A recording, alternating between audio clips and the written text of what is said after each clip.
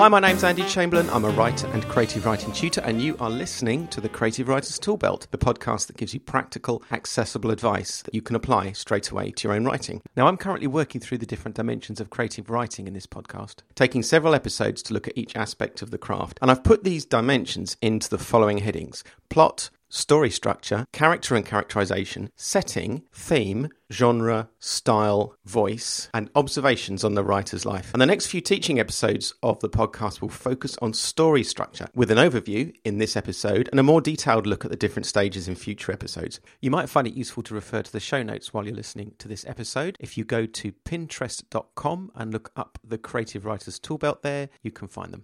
So let's start by looking at overall story structure. And to do this, I want to answer three questions. And they are: what is a story? How do stories work? And how should a story be structured? After that, we'll go to the practical applications of all of these questions for your own work. So let's start with what is a story. Now, the Oxford English Dictionary's first definition of a story is this: a narrative of real, or more usually fictitious, events designed for the entertainment of the hearer or reader, a series of traditional or imaginary incidents forming the matter of such a narrative or tale. Now, this is quite useful in that it gives us two of the important dimensions of story that we will need to be aware of, and these are: first, that a story basically involves a series of connected events or incidents that are linked together, and secondly, that a story is designed to entertain and give pleasure. Now, it is possible that you might think of entertainment or giving pleasure in a story as a slightly trivial thing, that somehow entertaining people is not a pursuit worth serious consideration. This might be true if you are approaching storytelling as a way of conveying a truth that you think is really important, or you want to teach people some moral lesson perhaps. Now, if this is the case, I have to tell you that you need to forget your moral lesson and get the story right first. Entertaining people is a high calling, and if you don't take it seriously and end up just preaching at people, whether it's a religious or a political sermon or whatever it is, then those people won't give you 5 seconds. Capturing and enthralling your reader comes first. In his book, Solutions for Writers, Sol Stein says that the job of a writer is to, and I quote, provide the reader with an experience that is superior to the experiences they encounter in everyday life. The fiction and fantasy writer Elizabeth Moon says this about story: story is a particular kind of narrative that produces a particular kind of pleasure in the listener or reader. And it's essential that, while we attend to issues like the structure of a story and the key elements within it, we don't forget that a story is there to give pleasure, to entertain, and to enthrall the reader. So we thought about story as a series of connected events or incidents, and we thought about story as being something which is designed to entertain and give pleasure. Now, there is a third dimension to story which we also have to think about. And to illustrate this, I want to use one of the shortest and most poignant stories ever written. This story is often attributed to Ernest Hemingway, but it was probably created by someone who predates him. This is it. For sale, baby shoes, never worn. Now, the genius of this story is that it doesn't exist in the words themselves. It exists in what they imply, and is all the more powerful, I think, for it. The story implies the loss of a baby. Perhaps a baby is expected and then dies. There is hope and then loss, joy and then sorrow. There's a kind of rhythm to this story, a shape, and it's more complex than the linear description given by us just thinking of story as a series of connected events. The writer Kurt Vonnegut talked about the shapes of stories, and with more than a trace of irony, Vonnegut used to present the shapes of stories in a two-dimensional plane, with the two dimensions being, in one axis, good fortune to ill fortune, and in the other axis, the beginning and end of the story. And he used these very simple dimensions to explore the shapes of stories like Cinderella, for example. The novelist and playwright Gustav Freytag came up with the concept of a story having the shape of a pyramid, and the pyramid shows us a story rising with increasing tension, reaching a climax, and then falling away to a conclusion. Now, this approach has remained the preeminent theory of story for over 100 years, basically because it's right. That shape resonates with us. It's the shape of human engagement with each other and with our circumstances. The challenges we come across in life, the relationships that we have with people. So often our encounters with life, especially challenges, start small, rise to a climax, and then are resolved one way or the other. And if you can access the show notes, as I said, through pinterest.com, you'll see the kind of things that I'm talking about. So let's recap a bit. There are, I think, 3 elements to the definition of a story. First, that it's a series of connected events. Second, that it entertains the reader or listener, and I mean entertain in the broadest sense. And finally, that it has the essential shape of a story. At its most basic level, that means that a story is something which begins, rises to a climax, and then falls away to a conclusion, mirroring the experiences and challenges we have in life. This third point, the shape of a story, is worth exploring further because it not only defines what a story is, it also gives us an insight into how stories work. And if you know how stories work, you're more likely to write a great story. So let's move on to the next question. How do stories work? Well, let's explore this by looking at the summaries of 3 very old stories from very different parts of the world. First of all, the story of Noah's Ark. Noah is going about his business when God tells him there's going to be a big flood. This message from God is like the starting gun that fires to get the story going. Noah builds his ark, and sure enough, the flood comes.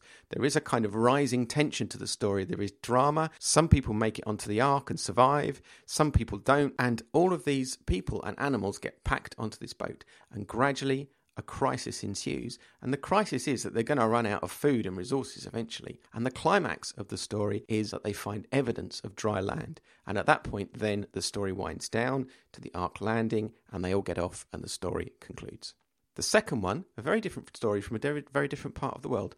Rama's Bridge. In the Hindu epic, the Ramayana, Sita, the wife of the god Rama, is kidnapped and taken to the demon kingdom on the island of Lanka. Bears and monkeys help Rama and his brother Lakshman by building a floating bridge between India and Sri Lanka. Rama leads an army of monkey-like men and rescues his wife. Now here the story starts with the kidnapping of Rama's wife, and it rises to a crescendo with the building of the floating bridge and reaches a climax with the rescue itself, and then quickly after that draws to a conclusion. Here's a third story. This has got a Native American source, and this is the story of Crater Lake. The Native American Klamath people consider Crater Lake in Oregon to be a sacred site.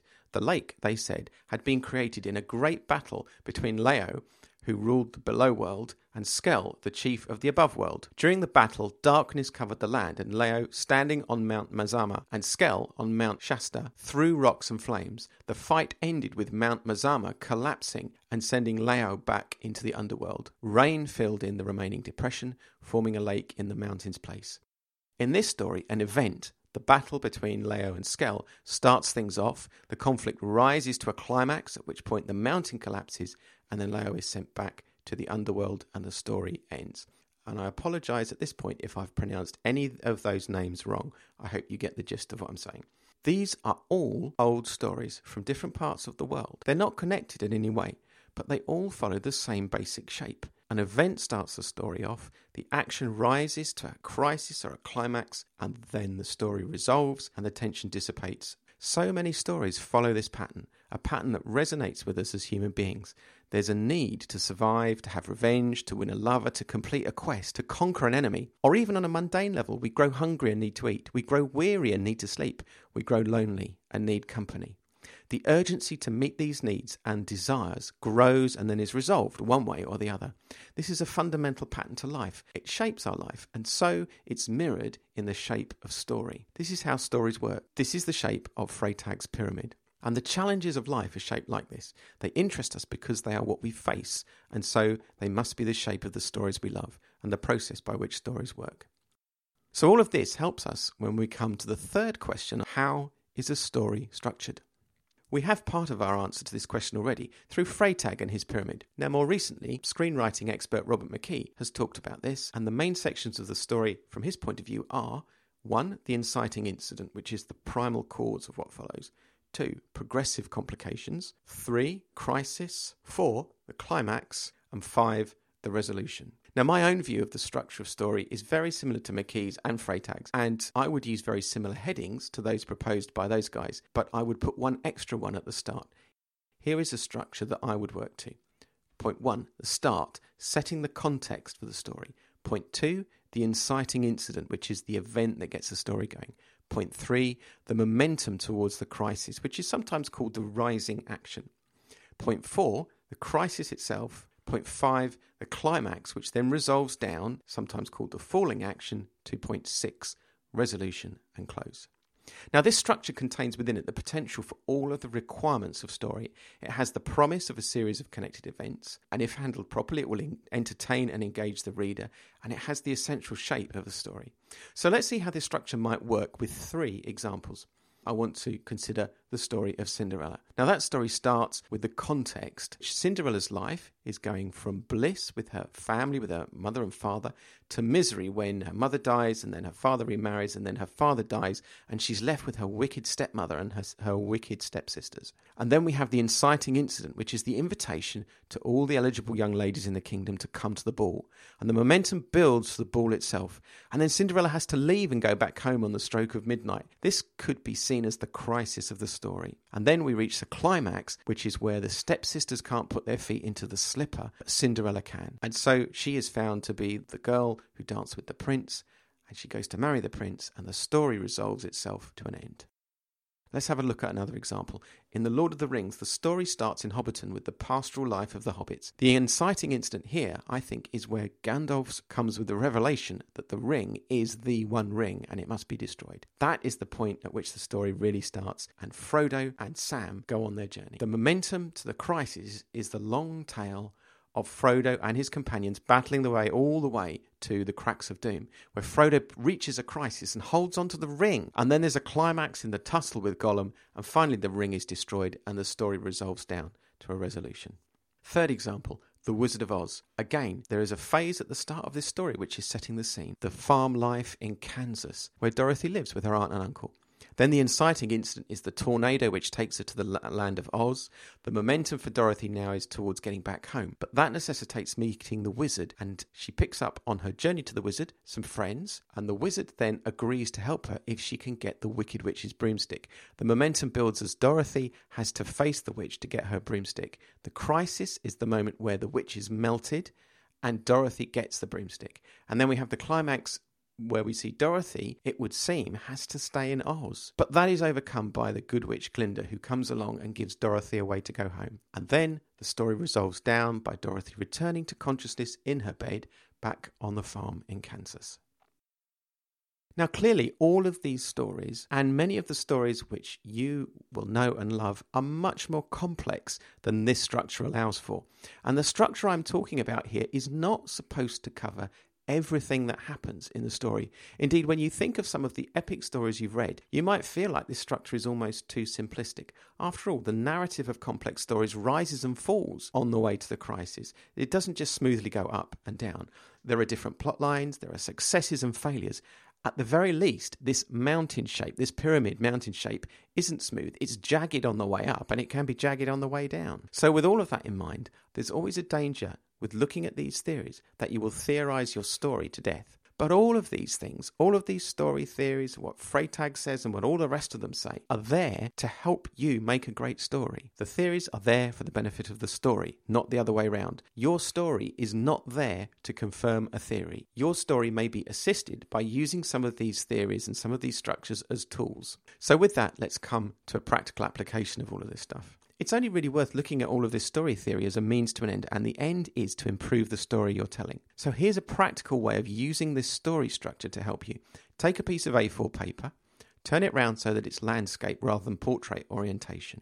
On the left-hand side, write down each of the 6 stages of story structure that I've mentioned. And they are, again, 1, the start or the context of the story. 2, the inciting incident, the event that gets the story going. 3, the momentum towards the crisis of the story. 4, the crisis itself. 5, the climax, which then resolves down to 6, the resolution and close of the story. So next to each point, write where you think the corresponding point in your current story project is. And feel free to have a couple of goes at this. You may not find that you're able to say very easily straight away where each point is. So then have a think about where this structure doesn't fit with your story. Does this highlight a problem with your story? For example, if you write a story where the crisis reaches a climax and then there's a resolution and the thing seems to have finished and you're only about 60% of the way through what you're writing, then the structure has actually identified a problem. Or if you find that your story has no crisis and no climax at all, that again might indicate a problem with the story that you're telling. But don't simply try to fit your story into this structure. Rather, think about whether the structure helps you to work out whether your story is working well. The story structure is there for the benefit of your story, not the other way around. Let each stage help you get a better understanding of how your story works and where it might be even better. So we're coming to the end of this podcast, and there are two more things I just want to say. First, we'll be exploring story structure in more detail over the coming episodes, as well as other dimensions of creating writing. And to help with this, I'm going to be using a new short story that I've just published to illustrate some of the points I'm making. This story is called Traveler's Blues, a Mystery in Space. You can get it now as an ebook through Kobo or Barnes & Noble Nook or Kindle or iBooks for 99 cents. Go and get it now if you can. If you don't have an e-reader or you don't have 99 cents, just let me know by email and I'll send you a copy of the story. I don't want anybody not to benefit from this story as a source of the examples that I'm going to be citing just because they can't get it for some reason. So, just to remind you, it's called Traveler's Blues, a Mystery in Space. It's about 7,500 words long. Have a read through. It'll take you about half an hour, 40 minutes. And of course, if you enjoy it, please do rate it on whatever platform that you've got it from. And then I'll be using that as a source of examples in future episodes. Second thing I want to say is this. If you think you might be interested in having me come and speak at your conference or an event that you're planning, then just drop me a line. It's andrew@andrewjchamberlain.com. I'd be very happy to come and talk to you about the craft of writing. You can give me a topic to work with. Bear in mind I'm based in the UK, so if you're in another country and you really want me to visit, that might be a bit more of a challenge, but who knows, maybe we can work it out. Okay, so that's about it for this episode. Today I have quoted from the following works. The Oxford English Dictionary, published by Oxford University Press, from Elizabeth Moon on her website, which is www.elizabethmoon.com. I've also quoted from A Man Without a Country by Kurt Vonnegut, published by A&C Black, from Story by Robert McKee, published by HarperCollins, and also from the online magazine of the Smithsonian Institution, which is at www.smithsonianmag.com, and from Solutions for Writers by Sol Stein, published by Souvenir Press. I hope you found all of this useful. As ever, if you have comments, do get in touch. You can reach me by email. It's andrew@andrewjchamberlain.com, and I'm also on Twitter @WritersToolbelt. If you want to get a copy of Traveler's Blues to help you with some of the examples I'm going to give out in the future, you can get that from your ebook store for 99 cents or the equivalent in your own currency. The next episode of the Creative Writers Toolbelt will be an interview with Lee Harris from the publisher Tor. Now, I was going to save this interview for later in the year, but Lee has a time-critical announcement to make about open submissions opportunities at Tor to coincide with the release date of this episode. So listen out for that, as well as some excellent advice from him on how to get your work noticed by commissioning editors. And I'll be back to exploring story structure in the episodes after that. So that's it. My thanks as ever to Podcast Themes for the music. Thanks to you for listening. Until next time, goodbye.